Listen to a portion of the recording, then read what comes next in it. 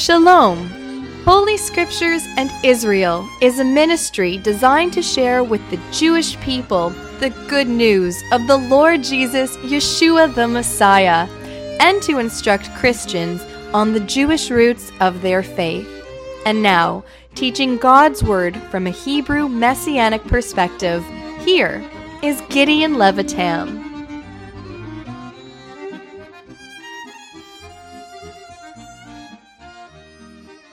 Shalom, my dear friends. We are continuing together with the study of the 7 churches found in Revelation chapter 2 and chapter 3. And we are studying the letters that our Lord Yeshua, the glorified Messiah, the head of the body, the assembly, the church, that he wrote to the believers as he was writing these 7 letters, asking Yochanan, John, to put it down and to send it to every one of these letters. We remember that specifically when Yeshua was addressing them, he was really addressing the professing assemblies, because in these local assemblies there were some who were truly believers and some who were not. And so the true believers are those who truly belong to Yeshua the Messiah. They have accepted him as their Lord and Savior. In our previous message, we have covered the letter that Yeshua, Jesus, wrote to the assembly at Ephesus in Asia Minor. There was a desirable condition, yet sadly they have left their first love. This second letter, found in Revelation chapter 2, verses 8 to 11, is the letter that was written to the local assembly at Smyrna. Let me read these verses 8 to 11 of Revelation chapter 2. And unto the angel of the church in Smyrna write, These things saith the first and the last, which was dead and is alive. I know thy works, and tribulation, and poverty, but thou art rich. And I know the blasphemy of them which say they are Jews and are not, but are the synagogue of Satan. Fear none of these things which thou shalt suffer.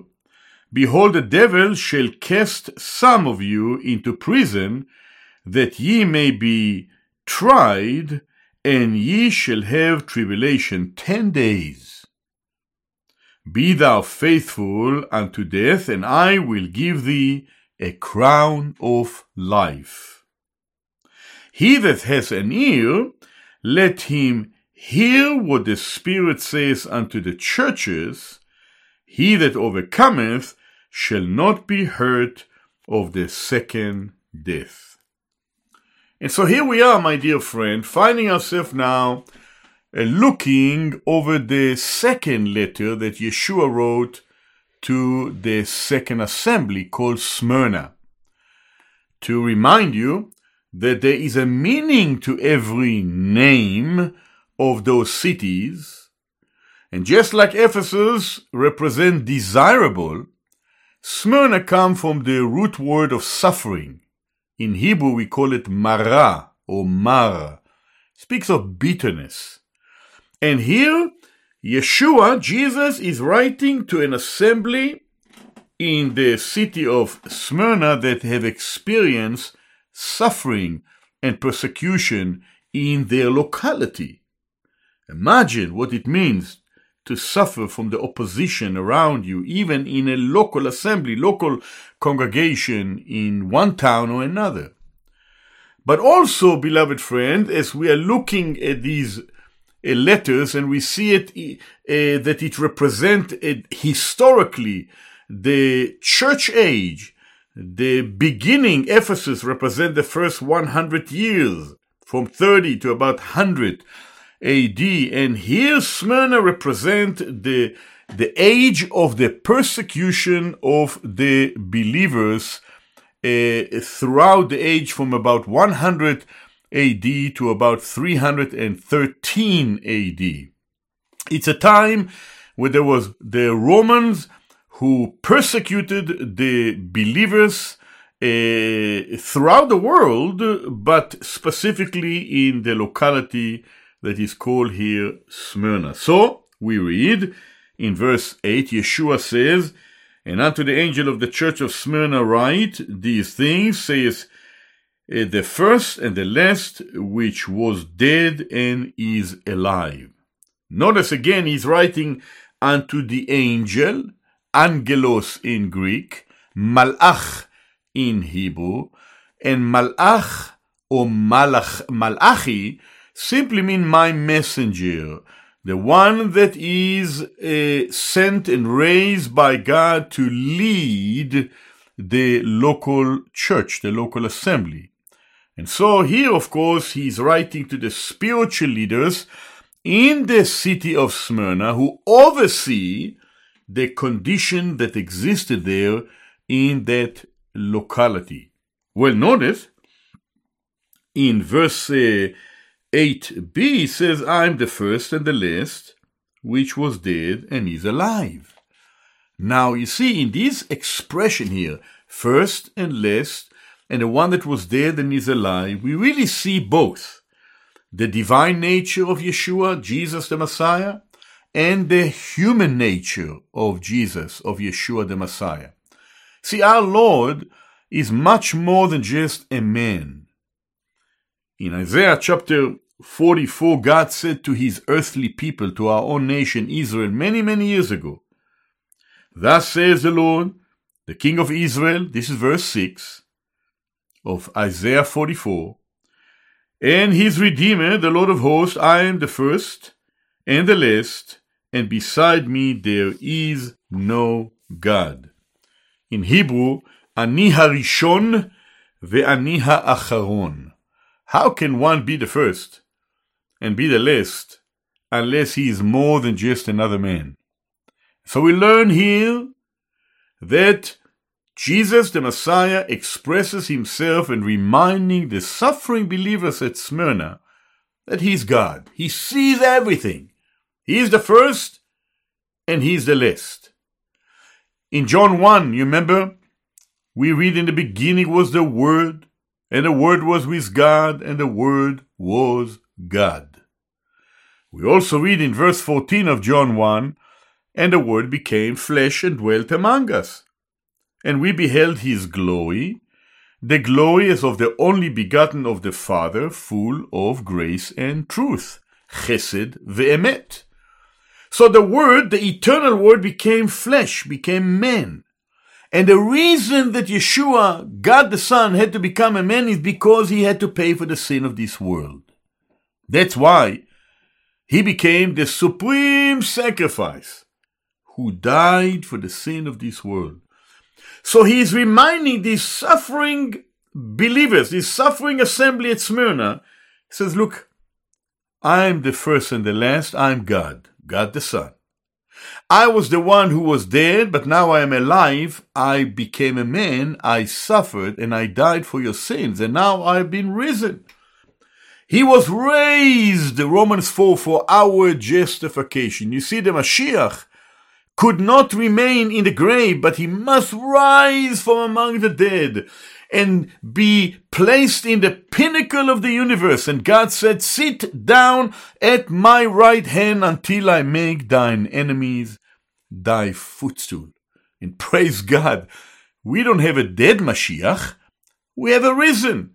We have a living Messiah who is risen and ascended and seated at God's right hand. So now, after he presented himself because he mentioned that, and John has seen it already in the vision in Revelation chapter 1 of the glorified Messiah that John has seen. And already in John, when John saw him in chapter 1 of Revelation, verse 17 and 18, Yeshua said to John, "Fear not, I am the first and the last." In verse 18, he says, "I am the one that is alive, and I was dead, and behold, I am alive forevermore. Amen. I'm no longer going to die because I've been risen. I'm alive. God has been satisfied." Your sins are forgiven. Just believe on me and follow after me. Trust me. That is the lesson that we learn here from the letter that Yeshua writes to the assembly at Smyrna.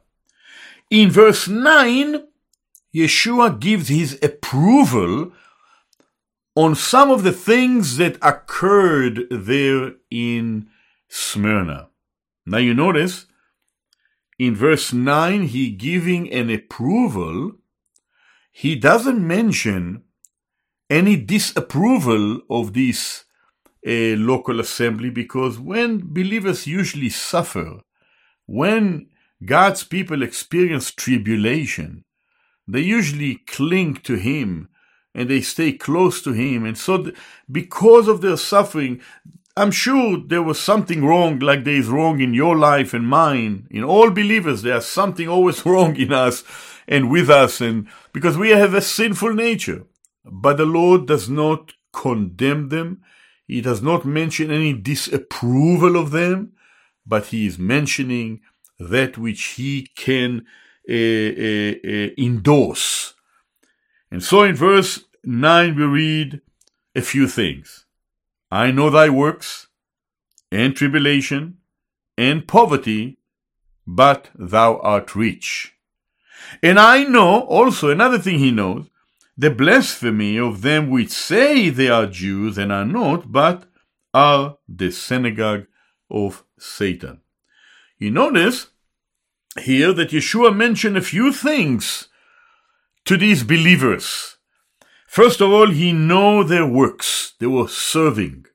They were working. They were laboring for the Lord and the Lord's people. Secondly, he knows their tribulation. The word is tribulation is singular, tzara in Hebrew. They have gone through trials and tribulation. He cannot say it in a singular way, but I'm sure it speaks about many trials and persecution and tribulations which they have experienced in their locality. Thirdly, he mentioned, and I know your poverty. Apparently, they became poor because of their faith in the Messiah, in Jesus, in the Lord Jesus. And they became poor physically and materially. But as far as he was concerned, he says, thou art rich. You know, sometimes a lack of problems in this world for believers cause us to neglect our spiritual growth. And we are no longer, you might say, don't need the Lord so much in our life as we need him when trouble comes our way, isn't it? Well, they, because of the trial and tribulation, they stay close to the Lord, and that's why they became rich spiritually. You know, God had to say to Israel when they came out of the land of Egypt, God reminded Israel in Deuteronomy chapter 3 what a blessed nation they were because they knew the true and living God. In Paul in 2 Corinthians 8 and verse 9, he spoke about the grace of our Lord Jesus the Messiah, that though he was rich, he became poor, and we through his poverty became rich. We are rich. The believers in Yeshua the Messiah are rich spiritually. The Lord may have given material things as well to God's people, but the spiritual wealth is so important not to neglect.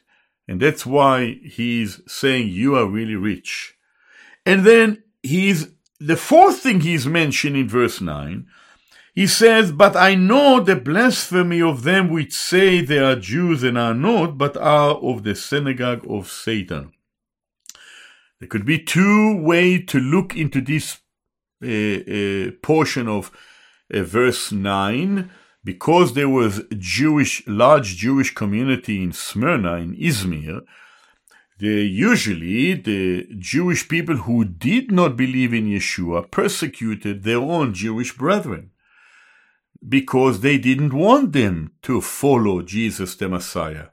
Like Shaul, when Shaul persecuted the church, he didn't persecute non-Jewish believers, but he only persecuted Jewish believers. He went to the synagogue on the way to Damascus. He wanted to bring Jewish people who believe in Yeshua back to Jerusalem to be disciplined because of their faith in this person named Yeshua, named Jesus. This is one way of looking at that, but there's another way of looking at this, is because the Jewish people are Jewish, whether they are believing in Jesus or not. They are physically Jewish. They were born as a descendants of Abraham, Isaac, and Jacob, and they were born as part of the nation of Israel. And they were called the people of God physically. Of course, they needed to believe in God and to trust God, and salvation is only when one trusts the Lord. Well, it is very much similar, because the Romans have actually claimed that they are the people of God because the Caesar was considered to be a god. At about 42 BC, Julius Caesar was declared to be a god with a small g by the Roman Senate. And the Romans were claiming that they belong to the true God, but in actuality, as it says here in verse 9, they really are of the synagogue of Satan. So there are those two ways to look at that, but it's most likely because this age of the Roman persecution from about 100 AD till about 313 AD, there was a persecution by the Romans who persecuted the church, the assembly, the believers in the Lord Jesus, the Messiah. Well, moving along here in this very interesting passage, in verse 10, the Lord Jesus is exhorting the church at Smyrna. And you notice when they were suffering, his exhortation was exhortation and encouragement at the same time. You know how wonderful the Lord is when he is exhorting, but he's encouraging. He knows when we go through suffering, when we go through trials. He knows the tribulation that the people of God experience. In fact, in John 16, the Lord said to the disciples, "In this world ye shall have tribulation, but be of good cheer, I have overcome the world." Tribulation is part and parcel of the experience of God's people in a world that rejected Yeshua the Messiah. Again, it was historically in Israel's history. Those that did not believe in the God of Israel always throughout history persecuted the nation of Israel. And it's the same thing. Those that do not believe in Jesus the Messiah throughout history persecuted the Christians, the believers, the Meshichim, those that follow Yeshua the Messiah. So listen to this, beloved friend. It says here in the next verse, in verse 10, "Fear none of those things which thou shalt suffer. Behold, the devil shall cast some of you into prison, that ye may be tried, and ye shall have tribulation 10 days. Be thou faithful unto death, and I will give thee a crown of life."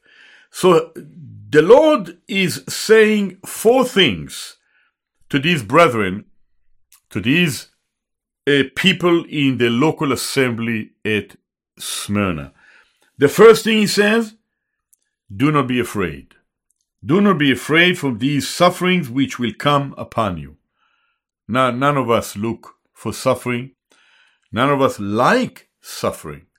But he is encouraging them. He is exhorting them. Don't be afraid. Trust in the Lord with all your heart. Lean not unto your own understanding. In all thy ways acknowledge him, and he will direct thy path. Trust in the Lord. Even though, naturally speaking, to know that one will go through suffering, it's terrible. But the Lord Yeshua is encouraged. Fear not. How many times throughout Scripture, in the life of the Lord Jesus the Messiah, he said to the disciples in Israel in the first century, don't be afraid. Don't be afraid. I'm here for you. So beautiful to see here in this passage. Secondly, he says, behold, Satan, the devil, will cast some of you into prison. Notice that? He is already preparing them to know that Satan is involved in the tribulation of God's people. Do you know that, my dear friend? Satan always opposed the things of God, always seeking to harm the people of God, always seeking to be the one that is inflicting sorrows and sufferings upon the people of God. Well, you can see how clearly it is here. Satan, he will cast some of you into prison. That's the second thing. Thirdly, Yeshua is encouraging and exhorting the local assembly at Smyrna that you will have tribulation for 10 days. Notice that I'm reading verse 10 again. It says, the devil shall cast you into prison, that ye may be tried. And then he said, and ye shall have tribulation 10 days. Now it is very interesting because the number 10 is a number of testing and responsibilities. And you can see that 10 days may very well be a period of time in the local assembly at Smyrna some 2,000 years ago that they will experience 10 days of persecution and tribulation. But again, as we are speaking about the chronological and historical setting from about 100 AD till 313 AD, the Romans persecuted the believers in that age of the persecution of the church. And it had been suggested that some specifically 10 Roman emperors inflicted suffering upon the people of God. It began with Domitian, who already banished Yochanan, the apostle John, who was received that book of Revelation, that he was one of those that experienced the earlier days of the persecution, the Roman persecution of the people of God.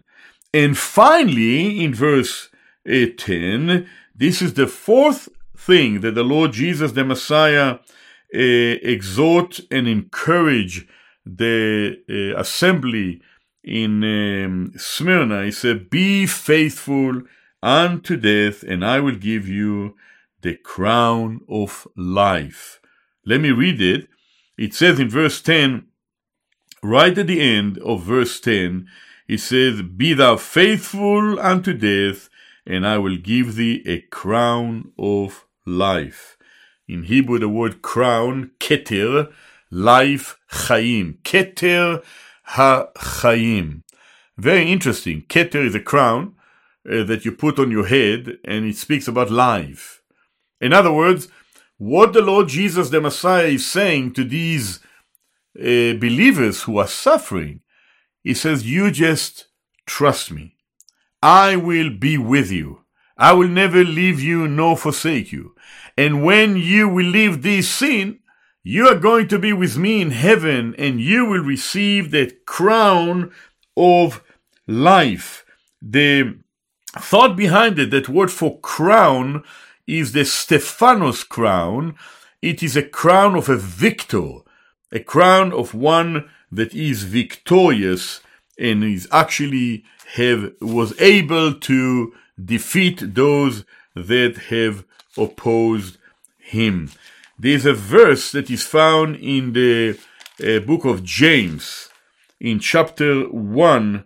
It says this, listen, James wrote to early Hebrew believers, and he said to them, blessed is the man that endures testing or temptation. Testing. For when he is tried, when he is tested, he shall receive the crown of life which the Lord has promised to them that love him. We can very much presume that the believers at Smyrna loved the Lord Yeshua the Messiah. They loved him because he first loved them. And they had to go through this persecution for his name's sake. Now again, they didn't ask for it. They didn't even want it, you might say. No believer want to be persecuted, yet they have gone through it. How sad that a world which should receive the Mashiach, the Messiah, and should become redeemed and be part of the company of forgiven people, yet are rejecting him. And of course, as we have read earlier already in verse 10, the devil shall cast some of you into prison, that ye may be tried. Oh, my dear friend, you may go through trials today. Satan may try to discourage you, yet the Lord is encouraging us as he is encouraging the believers in Smyrna.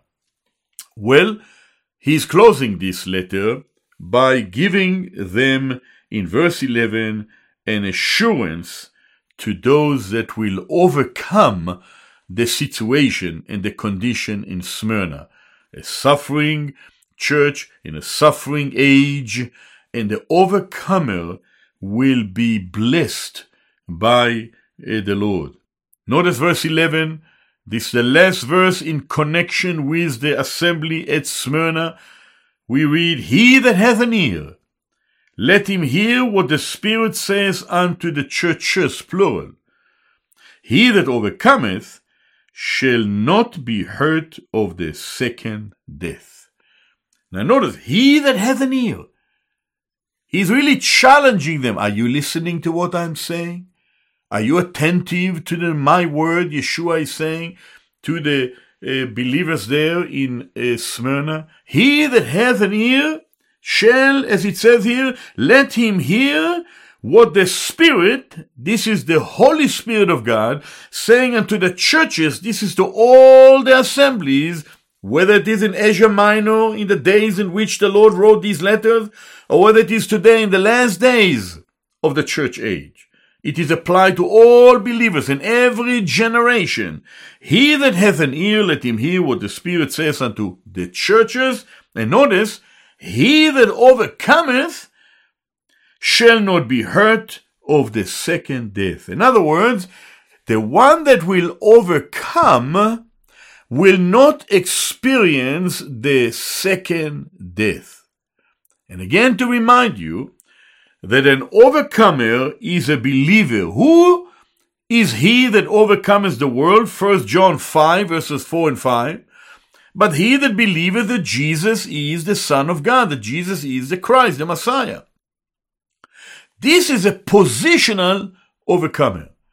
But beloved friends, we have to understand that because Yeshua is writing to the professing church, the true believers are overcome positionally, and they need to also overcome practically. But listen, if there is someone who is not a believer and he rejects the Lord Jesus, the Messiah, or merely have a profession and not true confession, he will have to suffer the second death. What is the second death? Let me just quickly remind us. We were all born physically when our parents gave us birth. But when we were born physically, even as babies, we were alive physically but dead spiritually. That was the first death. And so, because we have accepted the Messiah, we became born again. And because we became born again, we will never anymore need to suffer the second death, which is the eternal separation from God. But if someone is not a believer in Jesus, the Messiah, he or she will experience the second death. Look what we read in Revelation chapter 20 and verse 6. Blessed and holy is he that has part in the first resurrection. These are believers in Yeshua. On such the second death has no power, but they shall be priests of God and of Christ, and shall reign with him for 1,000 years. My dear friend, to be a believer in the Lord Jesus the Messiah assures us that one will never have to suffer what is known to be here the second death. And that's why Yeshua is giving a warning. If someone is merely a professor and not truly a child of God, he that overcometh shall not be hurt of the second death. The second death will only be given to the unregenerated one, the one that are not born again. They are not only dead spiritually, but they will die eternally. The second death is eternal death. Well, may God help us all, that none of us, if you hear me today, that you will come to receive forgiveness of sin through Yeshua, Jesus the Messiah, and that you will never have to go through what is known to be here the second death. May God help us all, my dear friend, and may God open our hearts to turn to Him, because in Him there is eternal life. God bless you until the next message. Shalom, shalom.